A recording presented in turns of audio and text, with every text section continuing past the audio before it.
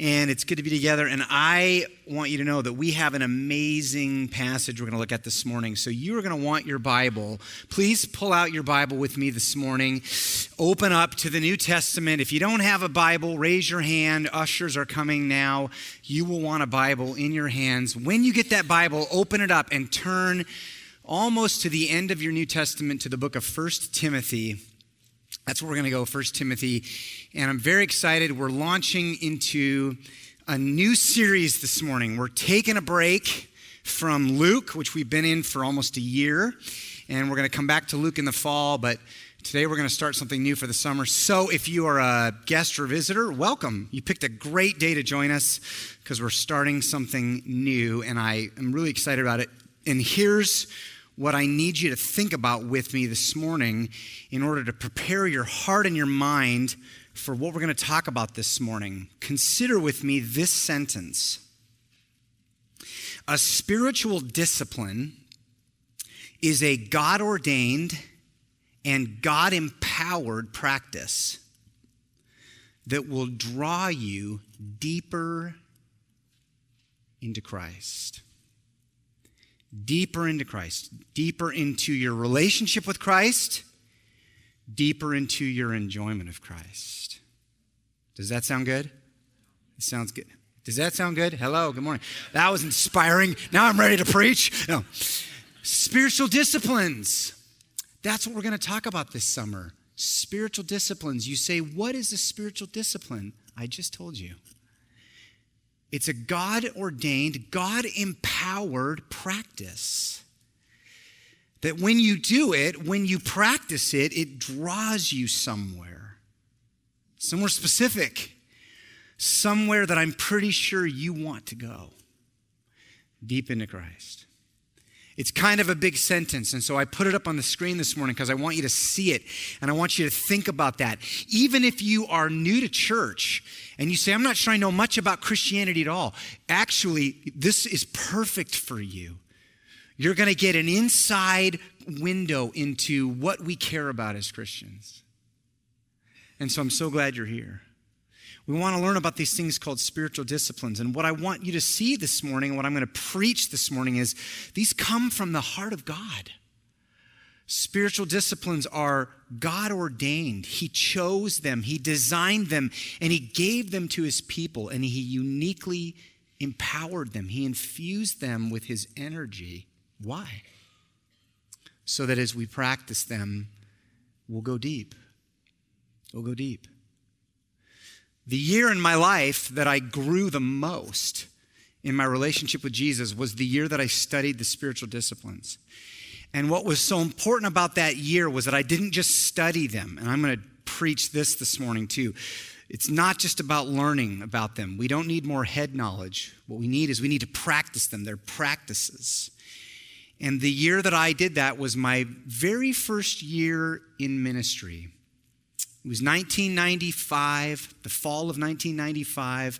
I was a young whippersnapper, fresh out of college. I had just gotten married. Kathy and I had been married for 1 month, and we moved to Eugene, Oregon, and I got started in ministry, and I was as green as you can be in the ministry, and I got hooked up with a small little group of other folks who were new to ministry, and we were being mentored by a Young Life staff person. Her name was Kathy Malcolm. She was really wise, deeply spiritual woman.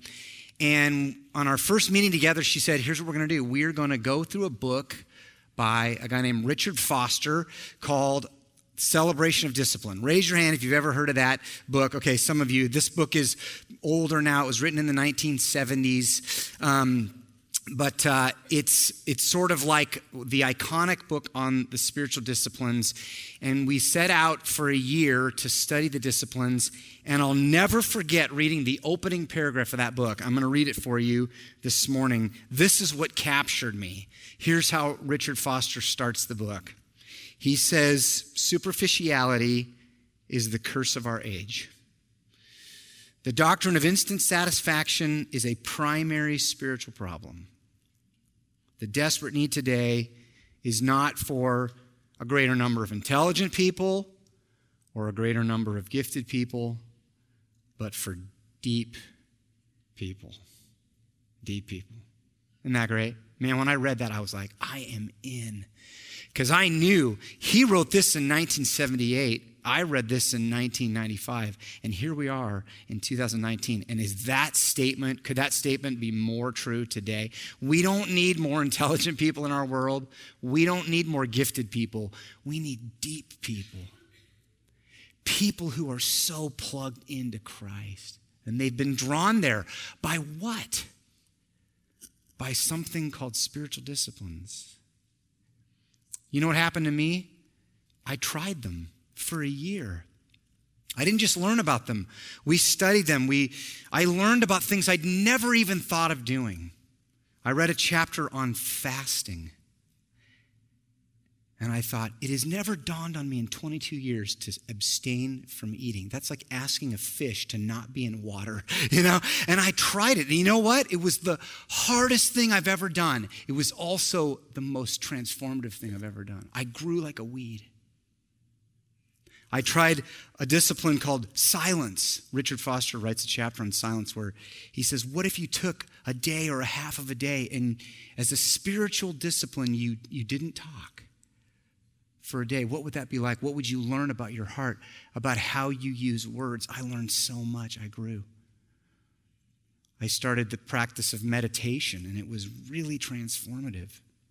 So amazing.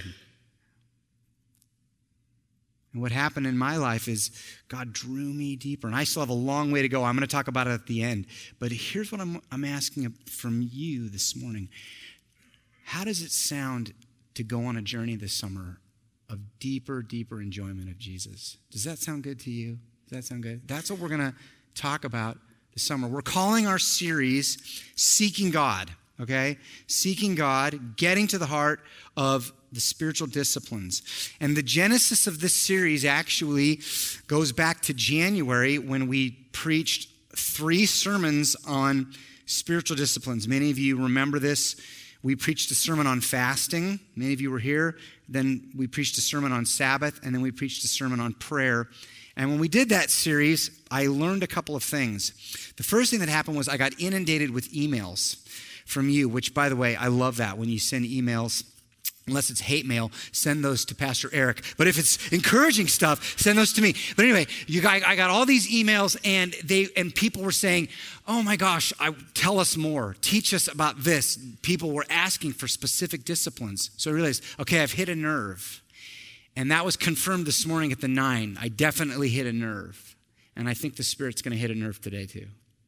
But here's the second thing that happened. I realized that I assumed something back in January that I should not have assumed. And what I assumed was that everyone understands what we're talking about here.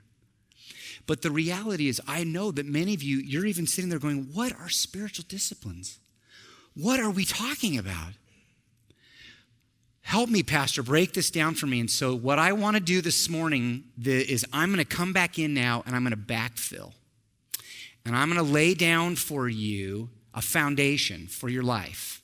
It'll be a foundation for this series, but it's really going to be a foundation for your spiritual life, because a spiritual discipline is a God-ordained and God-empowered practice. He gave them to us because he wanted us to practice them. And so if you love Jesus, and I know you do, you wouldn't want to neglect those. And so we're going to go to a passage in 1 Timothy that there's a verse in 1 Timothy chapter 4, if you'll start to turn there now, where Paul sort of explains what it is we're talking about. Turn there with me, 1 Timothy chapter 4.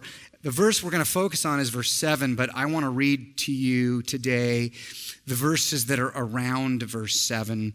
So I'll pick up in verse 6. Here's what Paul wrote to Timothy, who was a young pastor in a town called Ephesus. He said, if you put these things before the brothers and sisters, you will be a good servant of Christ Jesus, being trained in the words of the faith and of the good doctrine that you have followed. Have nothing to do with irreverent, silly myths. Rather, and here's a sentence I want you to think about, rather, train yourself for godliness. If you have a pencil or a pen, you can just underline that phrase. Paul says, There's stuff I want you to not focus on, irreverent myths and other things. Here's what I want you to do, Timothy. Timothy's a pastor. I want you to train yourself. For what? For godliness. For while bodily training is of some value, godliness is of value in every way as it holds promise for the present life and also for the life to come. The saying is trustworthy and deserving of full acceptance, which is Paul's way of saying, underline what I just said. It's really important. This saying is trustworthy.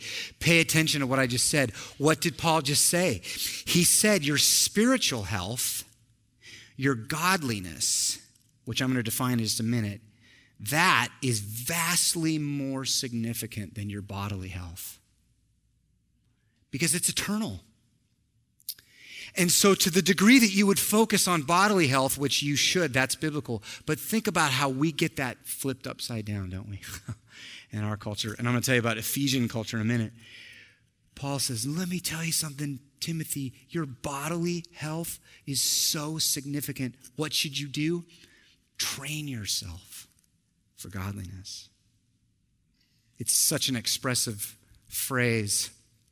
That word train in the Greek, it's the Greek word gymnazo, and literally the most basic meaning. Do you see the word there? What word do you see in that? Gymnasium, right? This word is a sweaty word, all right? You're in the gym, okay? The Greeks, that word, the literal meaning of that word means to train naked. Hello. To train naked. Because the Greeks, they didn't want to be inhibited by too much clothing when they were exercising or training for an athletic competition. So often they would train, and sometimes they would even compete in very, very little clothing. And Paul is being brilliant here. Paul knows I'm writing to a culture that worships athletics.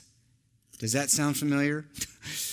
This culture, the Ephesian culture, they worshiped the games, they worshiped exercise, they worshiped the human body. They devoted countless amounts of time and energy training athletes, raising them up, exercising them, workouts. Paul says, take that concept, take that word, take it out of the arena of the field or the sporting event, and now think about it in the context of your spiritual life. To train, to exercise, to sweat, to work, to be disciplined. Paul says, this is a worthy goal. I've been following the women's soccer team, the U.S. national team. I know. They won today, by the way. I don't know if you know that. I found out because someone told me I was recording the game, but I'm not bitter. I'm not bitter. But anyway, I'm bitter. They're amazing. They are phenomenal athletes. I've watched their games, and I've been blown away by their skill and by their athleticism. And I was watching the game recently where they demolished England, and I thought, there's only a handful of people on the planet who can do what these women are doing on the soccer field. They are so gifted. In fact, when you watch them, they make it look so easy, right? They're doing things, and you could be tempted to think when you watch it on a screen, like, that looks kind of easy. I could do that, but we can't do that, all right? That did not come easily for them. They trained, right? I think of Olympic swimmers in the pool, the way they glide across the water. That's not how I look when I'm swimming, all right? I look like a man surviving for life itself, okay? But how does a swimmer get there? Through intense training, discipline, exercises. Paul says, great.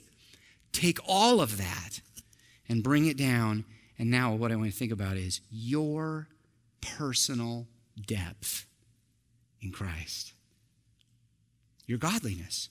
He says, train yourself for what? For godliness. Now here's the problem. That word, godliness, probably is going right over your head.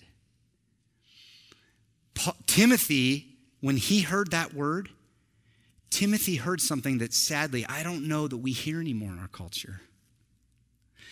We hear godliness and We sort of hear this really pious word, maybe someone who's self-righteous or someone who's hyper-spiritual or someone who's Amish or I don't know, something. But what Timothy heard was he heard something that he desperately wanted. To be called godly in Timothy's culture was the highest compliment you could ever receive. If someone said, oh, Timothy is a very godly person, that would be like, oh my gosh, that's what I want. I crave that. And so let me give you a definition of godliness. Please write this down. Take this with you. It's so simple, but it will help you so much. At its most basic level, godliness simply means becoming like Jesus. That's what it means. To become godly is to become like Christ. To be drawn deeper into Christ. It goes back to my definition. A spiritual discipline is a practice, and when you do it, it draws you into Christ. What happens when you get drawn into Christ and you enjoy Christ? You know what happens? You begin to look like Christ. You begin to talk like Christ. You're so connected to Jesus that you think like him and you feel what he feels and you care about the things that he cares about. Paul says to Timothy, the word that we use to describe that kind of person is the word godly. Man, I hear that and I'm like, I want that so much in my life. Paul says, great. God has blessed his people with some practices. We didn't invent these. These are not ideas we came up with. The church has studied the scriptures, and over the years they've understood there are these practices that God has given us. And we can't just learn about them. So this summer, we're not just going to fill our heads with more knowledge, all right? This series is going to be deeply practical. Here's what's going to happen. Every Sunday, starting next Sunday when you come back, a pastor will come up here. We'll talk about one spiritual discipline from the Bible. We'll explain it biblically. We'll unpack it, and then we're going to get very practical. We're going to tell you how to do it, best practices, so that you don't just learn more information, but you actually begin to change your habits. Doesn't that sound good? Doesn't that sound good? And this morning, what I'm going to do is I'm going to lay for you a foundation. And in order to do that, I need to give you some bumpers this morning, some boundaries to stay inside of. And I'm going to put these on the screen and ask you to write them down because you'll want them with you throughout this series. I'm going to give you 4 observations, and these will go fast. And then I'm going to give you 3 suggestions, all right? 7 total things, but it'll go pretty quick here. 4 observations about the spiritual disciplines and 3 suggestions for you personally. Observation number 1. Take it with you. It goes like this. Jesus practiced spiritual disciplines. Jesus did this. You think, well, that's obvious. Hold on. Stop. That should not in any way be obvious. It should not be obvious why Jesus would practice spiritual disciplines. Because the question you should be asking is, wait a minute, why would Jesus need to practice spiritual disciplines? Why would Jesus need to train himself for godliness? But we know that he did. We've studied Luke. We've seen over and over again, what do we see Jesus doing? Praying. Remember this? He would pray all night. He would go out into the wilderness. He would pray. He would pray in the morning. Every time he was about to make a critical decision, Jesus would pray. He was practicing spiritual disciplines. Jesus studied the Bible. He meditated on the Bible. He memorized God's word. Jesus spent time in solitude. He was practicing spiritual disciplines. Amazing. Why would Jesus do this? Here's the answer. It's because Jesus did not just come to die. He came to live. All right? He came to live. Yes, he came to die. He came to die a death for us, a perfect death. But he also came to live for us, a perfect life, a model life, a life that I can study. I can study the life of Christ, which we've been doing in Luke, and I can notice what he does, and then I can imitate him. The reason why I want you to begin practicing spiritual disciplines is not because we're asking you to do it. The reason I want you to do it is because your leader did it, right? Isn't that great? You should practice disciplines because Jesus practiced disciplines. And I don't know about you, but we want to be like Jesus. Amen? So that's an observation. Here's a second observation. This is important. It has to do with the word discipline. Discipline is not the enemy of grace, okay? It's not the enemy of grace. When we hear the word discipline, sometimes evangelicals, Protestants, rightly so, we hear that word and it makes us nervous. Because in the past, people have turned disciplines and they've turned religious practices into legalistic stuff. And it's happened for sure. In fact, human beings, if anything can be turned into legalism, humans will find a way to do it. All right? So we're right to be worried about that, but that doesn't mean we should throw out spiritual disciplines, because spiritual disciplines are not the enemy of grace, just the opposite. What I'm trying to tell you is spiritual disciplines are a gift from God. They are grace. We wouldn't have them had God not said, I'm going to give my people some really precious practices that they can lean into. And when they do, their lives will be transformed. Is that helpful? Okay, here's a book I'm going to recommend, and I'm going to read a paragraph. If you're looking for something to read this summer, pick up a book called Habits of Grace by David Mathis. This will be on the webpage too. It'll go out on our Instagram account, and otherwise, I'll share with you the title. Great little book, very profound. He calls spiritual disciplines habits of grace. Think about that for a minute. Habits that are a part of your life, and they are like streams or like channels of grace. Something that you practice, and as you practice it, you step into a flow of God's energy, his grace. Whoa, what a concept. Here's what he said. I like this quote. It'll be on the screen. I can flip a switch, but I don't provide the electricity. I can turn on a faucet, but I don't make the water flow. There will be no light, and there will be no liquid without someone else providing it. And so it is for the Christian with the ongoing grace of God. His grace is essential for our spiritual lives, but we don't control the supply. We can't make the favor of God flow, but he has given us circuits to connect and pipes to open expectantly. These are paths along which he has promised his favor. Isn't that interesting? There are these paths, these channels, these streams. Jonathan Edwards, who is probably one of the greatest minds in the Christian life, he called the disciplines means of grace. He described them as these streams where when you step out into the middle of the stream, all of the flow of God's power and grace is there. And then God invites the Christian. He says, "Why, if you knew that, why wouldn't you get right out into the middle of it and be there," right? Reminds me, every year I go away for solitude, and I've gone to this place on the Little North Fork River, it's this beautiful spot. And there's this one place on the river, and it's a little bit of a secret place. In fact, I'm never going to tell you where it is. But anyway, I go there, and it's a place out in the middle of the river where there's a rapid that has carved out the rock into almost what looks like a bathtub. It's really interesting.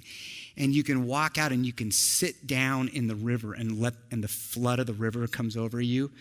Have you ever noticed that? If you walk to a river, when you're at the edge, the flow is really slow and it's shallow.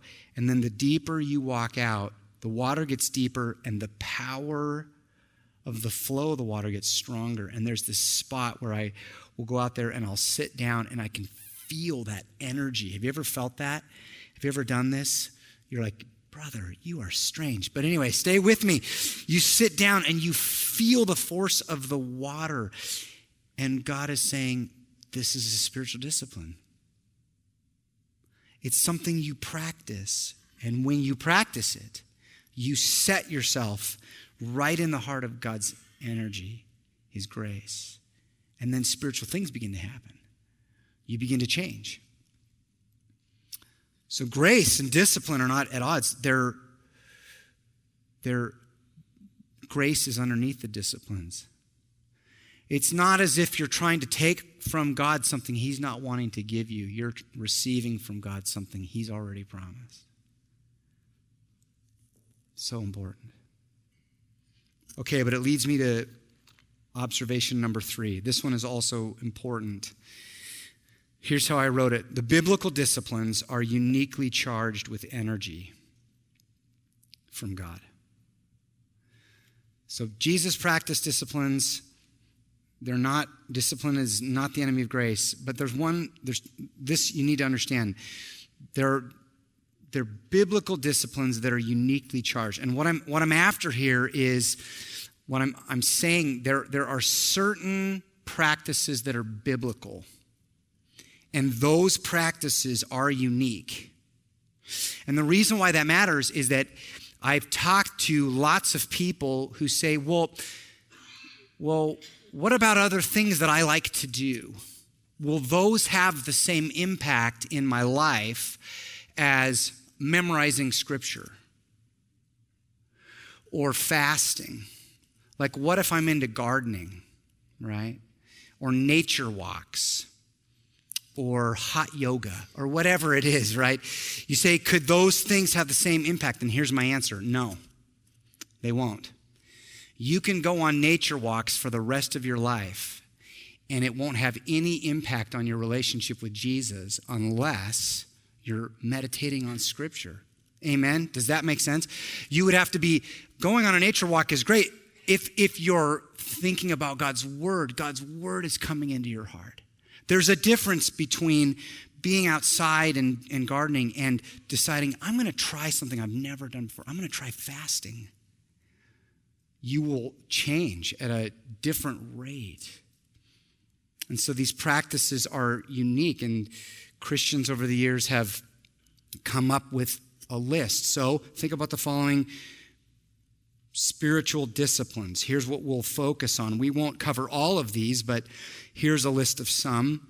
So Bible intake, studying the Bible, memorizing the Bible, prayer, worship, fasting, meditation, solitude, silence, evangelism, stewardship, service. Those are unique. You start practicing some of those, you're going to get drawn really deep into Christ in an amazing way. Why? Because God specifically picked those to bless his church. Okay? So there's the first 3. Here's observation number 4, and then we're almost done. Here's how I wrote it. The spiritual disciplines can help uncover my true priorities. Here's what I mean by that. I've met people who are crazy disciplined. Some of you are the most disciplined people in the world. I knew a young man when I was in Eugene. He was so disciplined. He had set a goal for himself. He said, he met with me and he said, I'm going to be a drug enforcement officer, DEA, which is one of the most intense jobs you can get. And he knew, I'm going to have to be so disciplined. This guy was the most disciplined guy I've ever met. He was asleep at 8:30 every single night. He was awake at 4:30. He was working out. He was eating, in a disciplined way. But then I would meet with him and I would say, how's it going praying? He's like, I'm so undisciplined. I don't pray. How about you read your Bible? No, I can't get disciplined. I'm like, you can get disciplined, right? So here's the point. Spiritual disciplines will reveal my priorities. If I care about something, I will always go after it. If I care about godliness, I'll go after it, right? And this is what I want to suggest to you this morning. Now, I know because people came up to me after the 9. They were like, I need this sermon. I need this commitment in my life. This has been an area of neglect. This morning, I'll just be honest with you. This morning when I came in to pray, I was in my office, and the Lord said to me, Adam, you're not ready to preach this sermon because you have not made a commitment to me that you need this in your life. God said, I'm asking you, Adam, to go back to some things that have been neglected in your life and begin practicing them again. So I'm making that commitment to you as well. Amen? And I'm asking you to join me. And here's what you're going to need to do. 3 suggestions. Take these with you. Keep them with you. These are for our protection as a church. Suggestion 1 is this, very simple. Don't overthink this. Just start. Just get started. You're going to learn about stuff that's going to be foreign to you, and you're going to want to overthink it. Don't do that. Just start trying. I know this because after I preached the fasting sermon, people were like, oh my gosh, that was amazing. And then I thought about it, and then I didn't do anything. I didn't even try fasting once. Okay? Don't do that. In fact, you need to go back and listen to that sermon, because I know a lot of you, when you heard it, you were like, I want to try this, and then you never did. It's on the webpage. So don't overthink this. We're going to talk about meditation. Don't overthink it. We're just going to have you try it. We're going to talk about solitude. Don't overthink it. Just start practicing, okay? Suggestion number 2. As you practice disciplines in your life, remember to keep the main thing the main thing. And the main thing is this: enjoying Jesus. Enjoy Jesus. If you're not enjoying Jesus, you're not in the flow. That's the point. I like the way Paul said it in Philippians. He said, I count everything as loss because of the surpassing worth of knowing Christ Jesus, my Lord. I love that verse. Paul was like, there's so much stuff the world has to offer. All of it is a loss because of the surpassing worth of knowing Jesus. And so keep the main thing the main thing. This is about you going deep in Christ.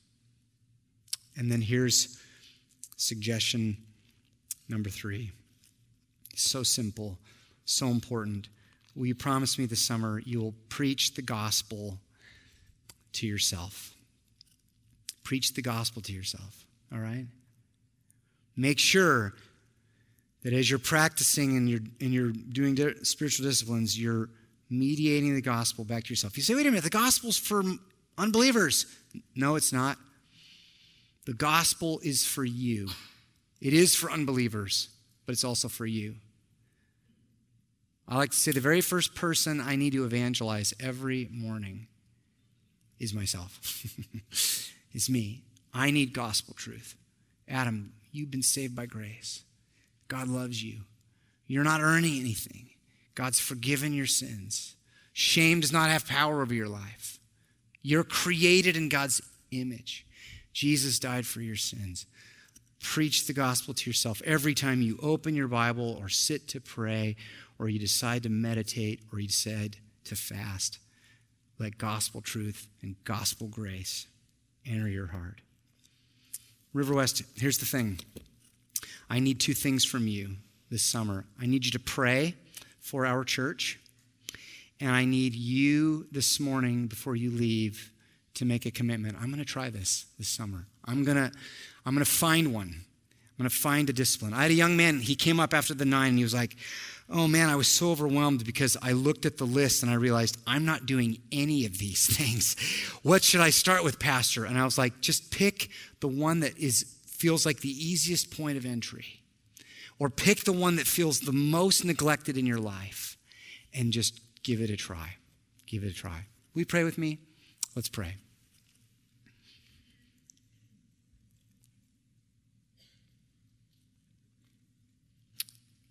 Lord, it's so good to be your people because you've given us your word. You've given us your son, Jesus, his perfect life, his sacrificial death. You've given us your Holy Spirit. You've changed our hearts by grace. And you've also given us these practices. And they're so beautiful. And they're so powerful. And we want to learn and we want to grow. We want to be a people who are going deeper, Lord. Not just smart people. There's lots of those. Not just gifted people. There's lots of those. But people who are deep. Not deep in ourselves, but deep in Christ.